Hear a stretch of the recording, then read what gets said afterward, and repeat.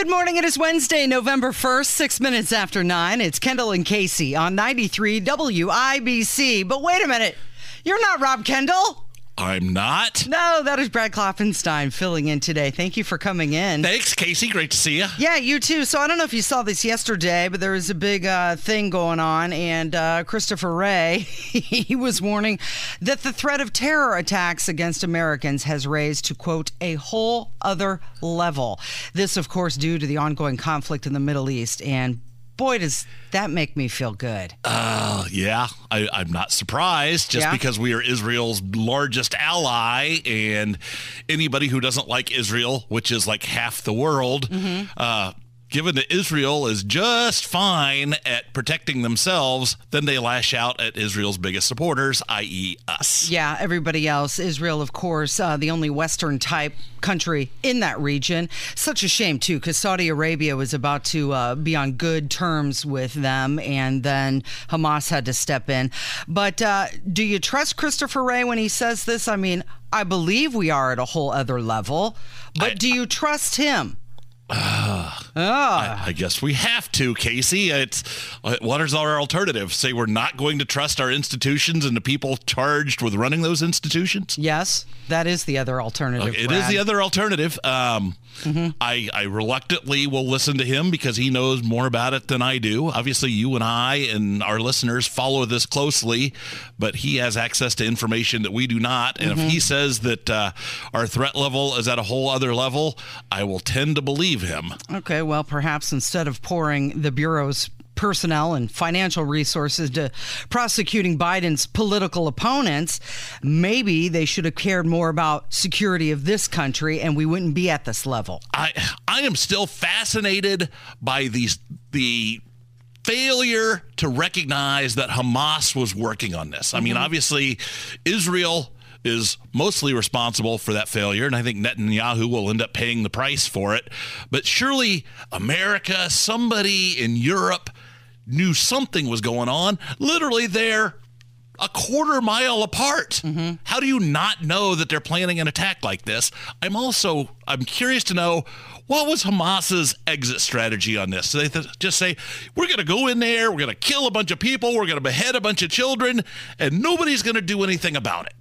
What was their end game? Okay, well, Wray warned that the most immediate concern is that individuals or small groups are going to draw inspiration from these events and use that to attack Americans, including homegrown violent extremists who are inspired by them. So there's the violent extremists and there's domestic terrorists. Is there a difference? We're going to try and get an answer to that.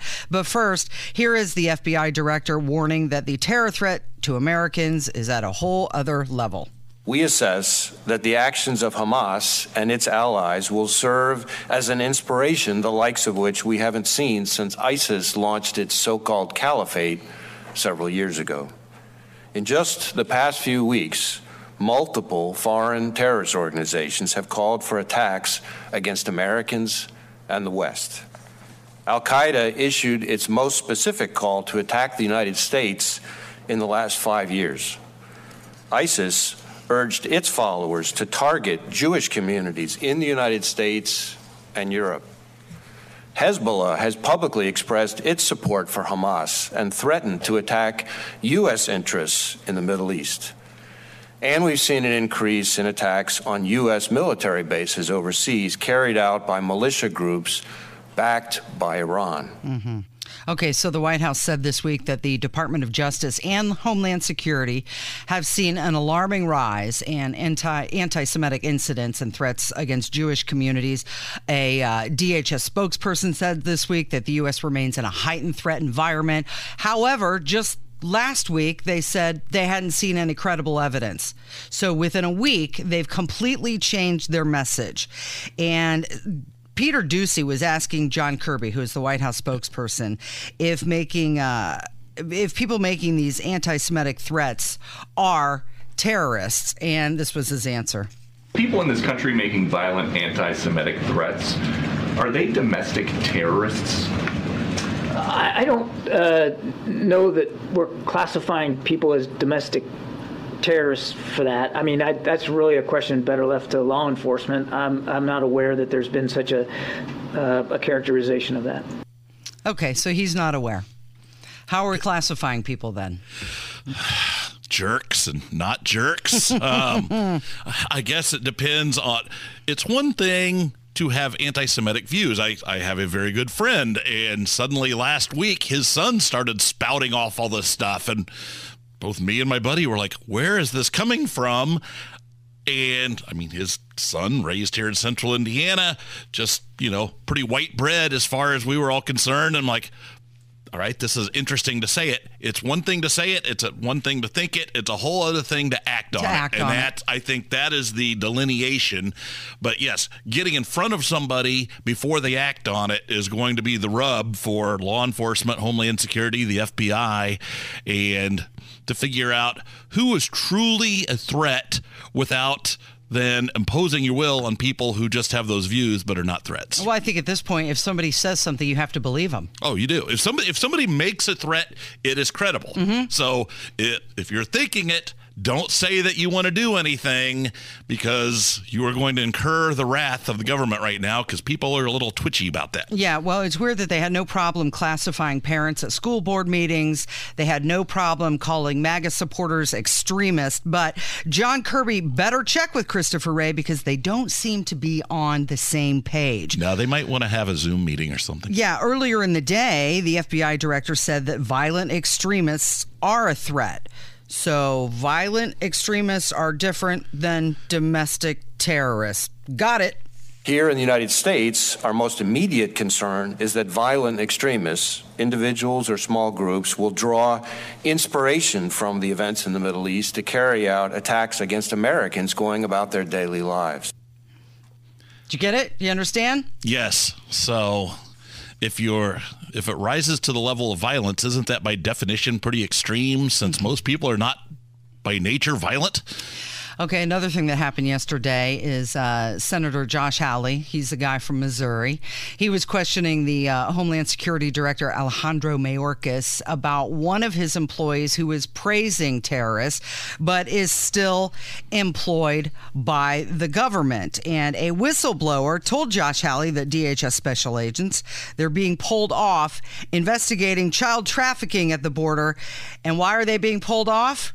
He said, to make sandwiches for illegal immigrants at the southern border. It's not what the special agent is alleging. That's not what she said. She said that they're being taken off of fentanyl interdiction, off of child exploitation cases, off of their other investigations into criminals to make sandwiches. That's her quote. You're saying that this is a lie, that she's wrong? Senator, we have a number of law enforcement priorities with the resources. Is making sandwiches one of them? We have, of course not, Senator. We accomplish a tremendous amount. Is she wrong? Because of the tremendous talent and dedication of our personnel, including Homeland Security investigation. Making sandwiches for illegal immigrants. Is she wrong? This is one of your agents. Is she wrong? She says that there are 600 at least special agents pulled off of other cases, sent down to the border to babysit illegal immigrants. Is she wrong? Senator, our personnel, we use our personnel to achieve the maximum law enforcement objective possible. That is what we do. And so you're not going to deny it. And I'm incredibly proud of what our people do this every is news. Single day. This is news. I'm wondering what kind of sandwiches they are. I don't know. I'm envisioning the old lady in the movie Bad Santa. Are you? Yeah. See, I'm thinking like Subway. It's like a counter, you know? I'll make some sandwiches. Get to pick your protein, or is it just standard PB&J? Take it. Yeah. It seems like a colossal waste of time and money, though. It does. You take professionals who are trained in one area. That's kind of like Matt Himlin coming in here telling you and Kevin, hey, during the breaks, if you guys wouldn't mind cleaning the restrooms and maybe vacuuming in here, that would be great. NMJ, not my job. But here's the thing. The border should have been closed a long time ago, but especially since October 7th. It's 16 minutes after 9. It is the Kendall and Casey Show on 93 WIBC.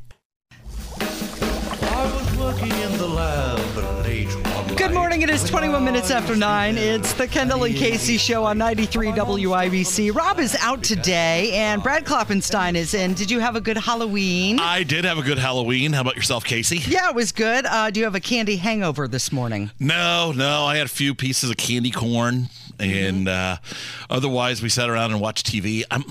I hate to say this, Casey, I'm a little bit of a Halloween Grinch. Are you? And this was born out of, I went over to my friend Scott Armstrong's house about 10 years ago and greeted trick-or-treaters with him because he gets a lot of trick-or-treaters. I could not believe how disappointed I was in humanity after that night. Why? What happened? The number of kids who were not in costume, the number of adults that were taking candy and not in costume, the number of kids who would not say trick-or-treat, or the ones that would just walk up, not in costume, hold out a bag, and then stare at you. Yeah, just and then like you'd be like, no, there's there's a process here. There is. There's a quid pro quo that goes on here. I will give you candy, but you A, have to give some meager attempt at dressing up, and B, you have to say trick or treat. You're a rule follower. I am a rule follower. So what, you didn't pass out any candy last night? Well, we actually live on the second floor of a condo, so it's hard for kids to get to us. Yeah. And so we had a little bit of candy there. But, just in case. But yeah, we did not. I think had it been warmer, we might have gone out on the sidewalk level, but it was cold last night. I didn't want to be out there. I know, and all those kids had to put jackets on over their costumes. That's never any fun. Guess how many trick-or-treaters I had at my place? 6. 0. What? Not one. And I, like you, I had candy. I was ready just in case, but I, of course, did the universal symbol of we're not passing out candy, and that was turning the porch light off. Okay. Now, my backup I actually had more than the 8 that I was prepared for. We had little individual bags of chips, potato chips left over from the Oktoberfest in Lawrence that I was going to hand out. So you considered at one point passing out hot dogs and beer for the adults. I thought that was going to be a great plan, but yeah, as the forecast came in, I'm like, no, I don't know. I do not want to stand outside and wrestle a grill down the stairs and go through all that. So maybe next year I will do the hot dogs. I think it's a great plan. Hot dogs and beer. Adults would love it, but I would want to advertise that ahead of time. But yeah, that is for a year to come. So one of our big listeners, Drake, he had full-size candy bars. He had hot dogs and beverages for the adults. And he said anybody who came and said, I love WIBC would get the full-size candy bar. So I'm really curious how many of those he passed out. Now, what is your candy of choice? Reese's Pieces. Reese's Pieces, yes. I almost said Reese's Pieces. Reese's Pieces? Reese's Pieces. Yeah. How about you? I'm a big fan of Baby Ruths in general. I do like candy corn also. Yeah. Number one ingredient cups. in candy corn is honey. So you're eating so healthy when you eat that candy corn. Yes, exactly. There's a company up in Frankfurt. I'm blanking on their name. They make the best candy corn. Yeah. I know you can get it at Big Lots and I think GFS, but it was one of the 2 candies that the governor was giving out at his house. So it's a mellow cream, so it's a little heavier on the cream and a little lighter on the honey. Look at you wanting to be like the governor. That's never happened in that chair ever. I could have done that job and done it well. Hey, let's talk about what's going on with the Lawrence Chamber. And this is still many months away, but on April 8th of next year, there's a total eclipse that's coming. And Indianapolis is going to be right in the path of totality. And you guys are already planning something for this. Already? Shoot, we're in the home stretch of this. So, Casey, I don't know how proactive of you. Yeah, if only our government worked that way. It should. So I don't know if our listeners know, I don't just hang around WIBC waiting for somebody to be sick or ill or get sued or something to come on the air. My day job is I run the Greater Lawrence Chamber of Commerce. And about a year and a half ago, we were at our our National Chamber Executives Convention. It happened to be here in Indianapolis. Chamber execs from around the country were here, and I was in this breakout session, and some of the people from Kentucky and down south who were in the path of totality of the last eclipse back in 2017 were saying, listen, you can't start planning early enough. You can't plan too much. This is going to be bigger than you can possibly ever imagine. Start planning now because it's going to be coming through central Indiana. So I started looking and I told the city, told my board, I go, this is going to be big. It's going to be big. Well, so we started planning in Lawrence a year ago. And I think people were kind of skeptical. They're like, really? How many people are going to show up? The city of Indianapolis is estimating that in central Indiana, we are going to get 400,000 visitors coming to central Indiana. So Lawrence, fortunately, got ahead of the curve.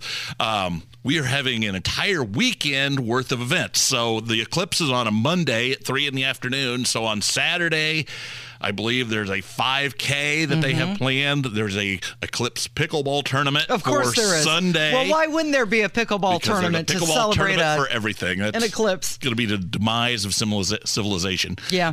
But then on Monday morning, the YMCA is going to be doing eclipse yoga. The city of Lawrence is pulling out their giant mobile stage. We've lined up bands for the entire day in Lawrence Community Park, and it's going to culminate with the Jay Baker Band playing both before the eclipse, and then they're going to cut it off at about 3 o'clock.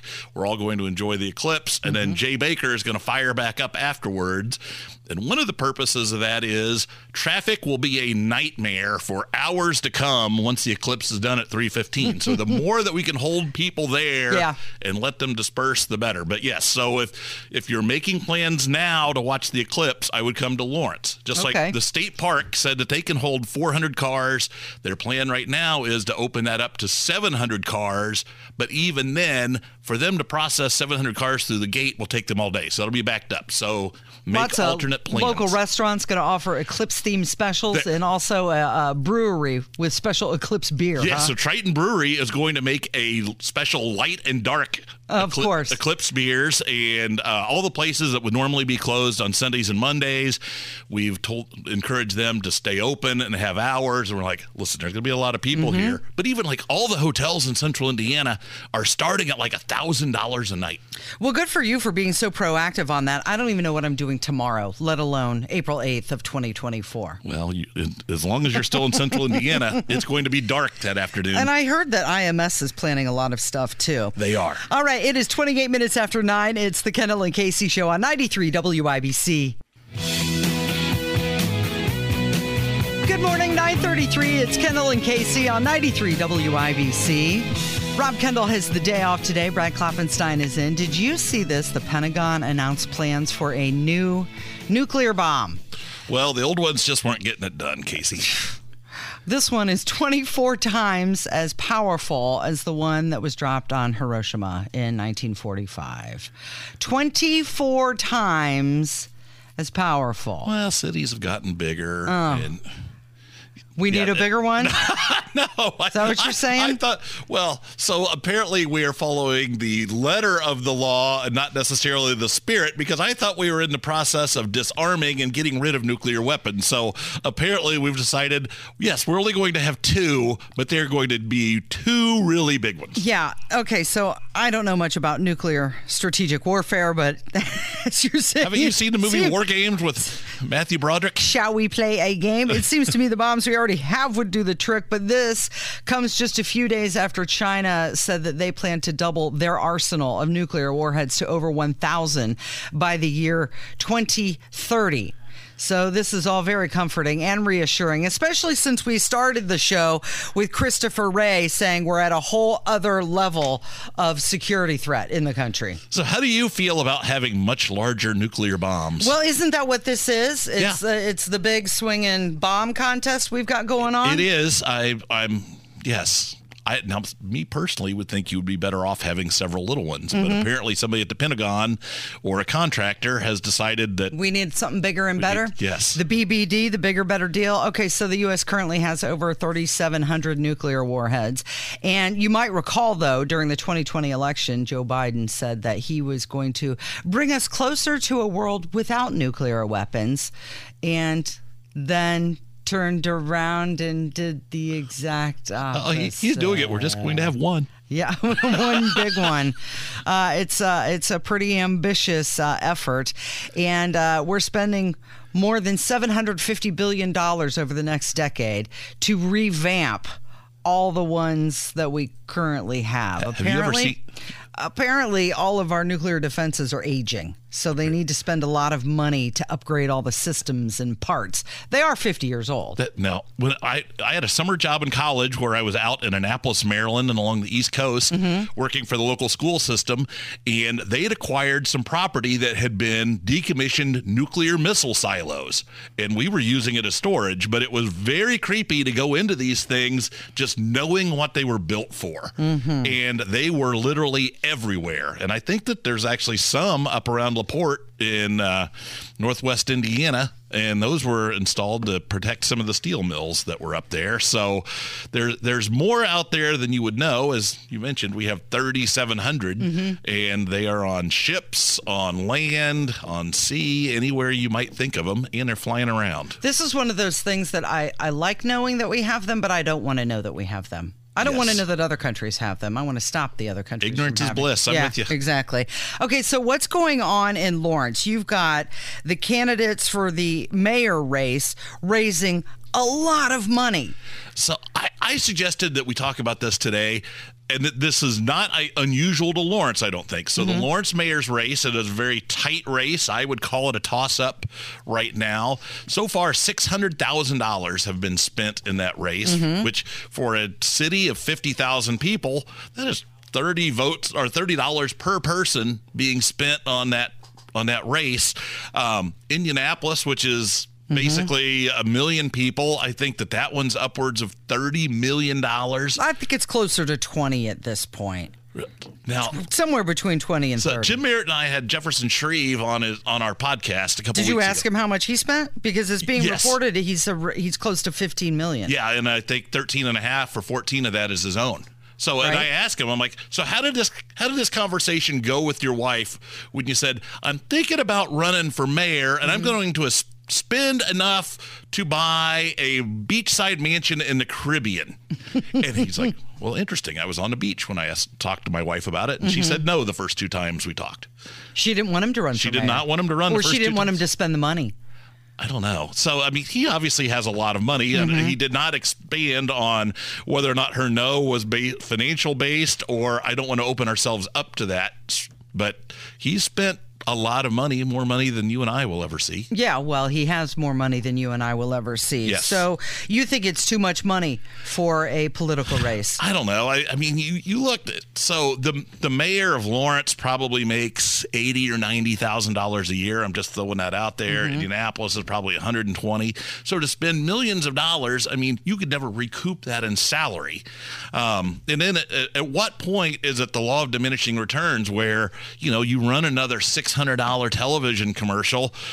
Are you really going to sway any more voters, or do you just have to be present at that point? Now, there's an ad that started running on these airwaves on Monday that I find curious. So Deb Whitfield is the Democratic candidate for mayor in Lawrence. She is currently a Lawrence Common Councilor. She is voicing a commercial for City County Councilor Maggie Lewis, but she just introduces herself as Deb Whitfield, or Lawrence Common Councilor, and then goes into why you should vote for Maggie Lewis. It seems to be kind of a softball lob, letting Deb Whitfield get some name ID, which I've said her name now 3 times, so it's helping her. But if Maggie Lewis is going to give her that assist, why not just give her some money, donate some airtime?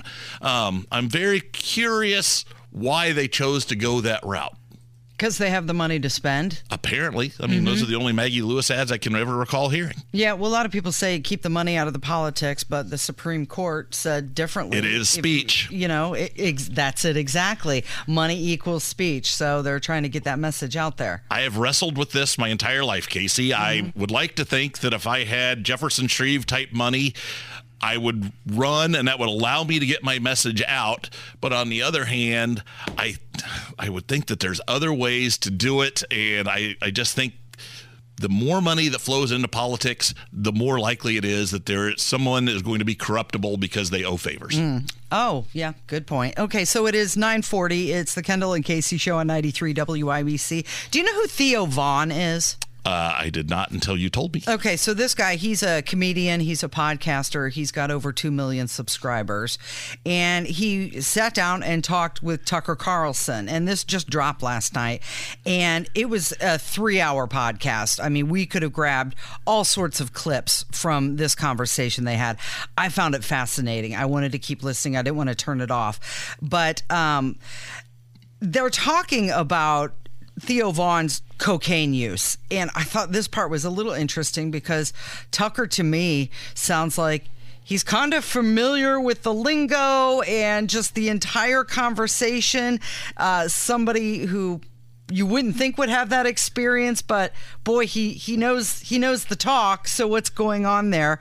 Theo Von, this guy, he looks at things really differently. He says some of the weirdest stuff.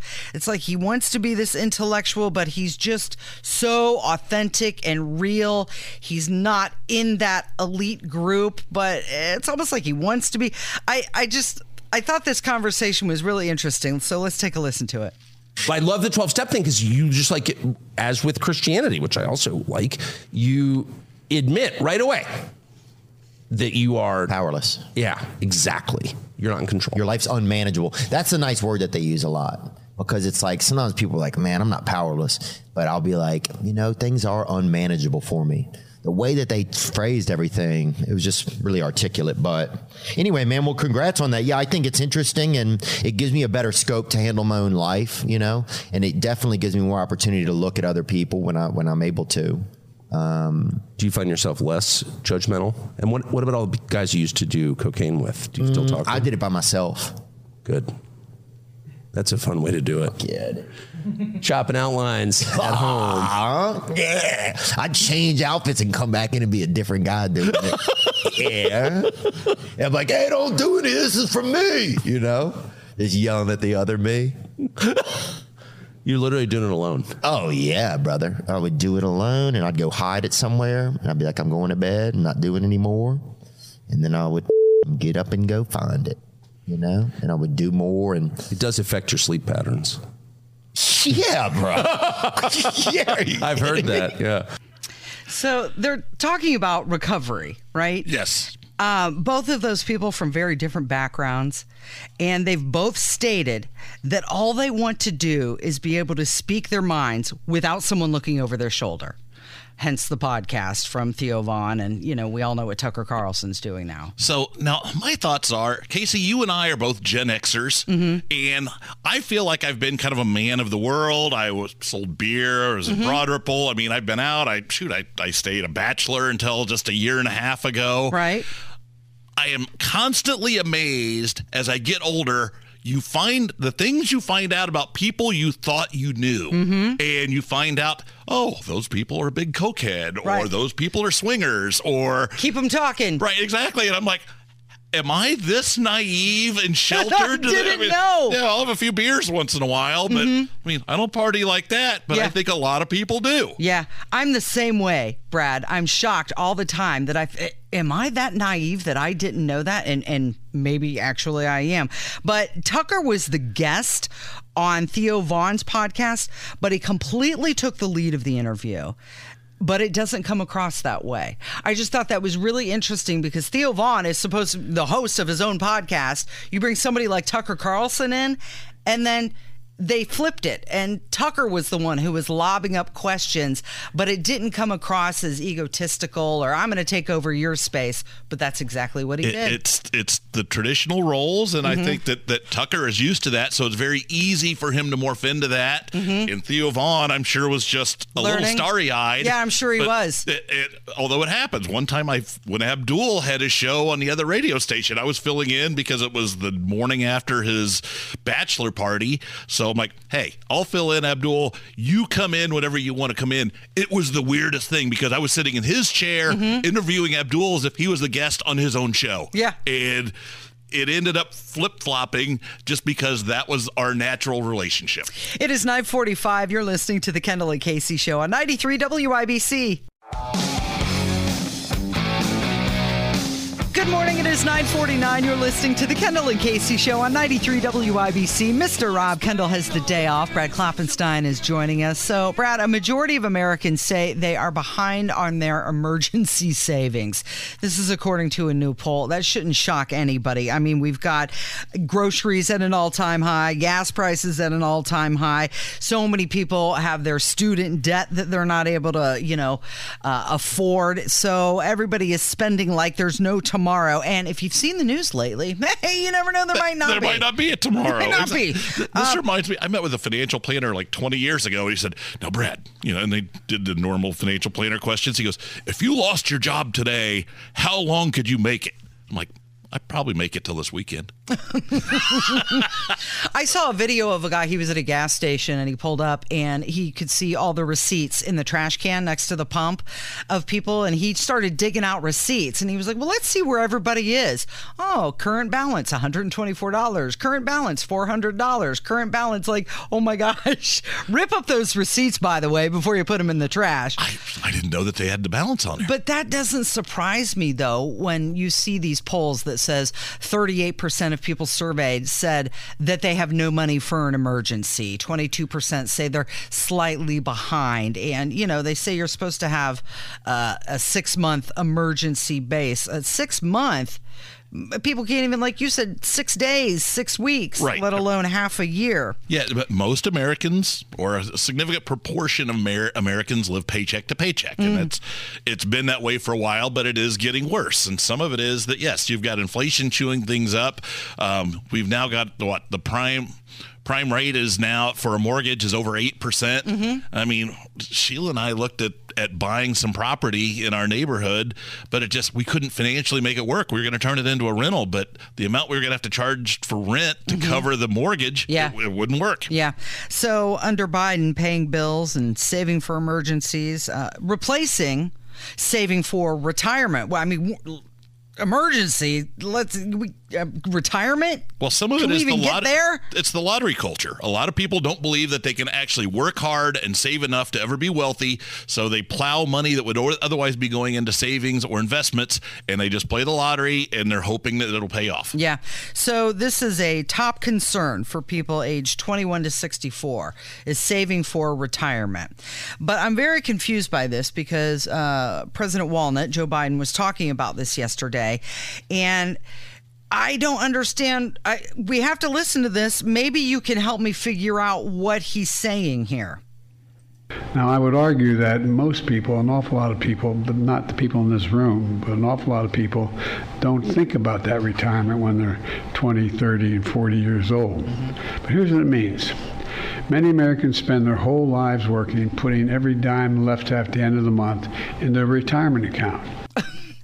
He started by saying people in their 20s, 30s, and 40s don't think about retirement, but many people work their entire lives to put every penny towards retirement. Which is it, old guy? Kevin, do we have at the ready the clip from Billy Madison where they're in the debate and the moderator just says, not a single thing you said made any sense. We were all dumber for having listened to it. May God have mercy on your soul. Yeah, so which is it? Nobody's thinking about retirement, but they're working and putting every penny towards retirement. It's so confusing. That's your president. Okay, so the House Oversight Committee, speaking of the Bidens, the House Oversight Committee revealed that Hunter received a $250,000 loan. Yeah, from his Chinese business associates. But this was back in 2019, and this was just a couple months before his dad, dear old dad, announced his run for president and didn't pay it back himself.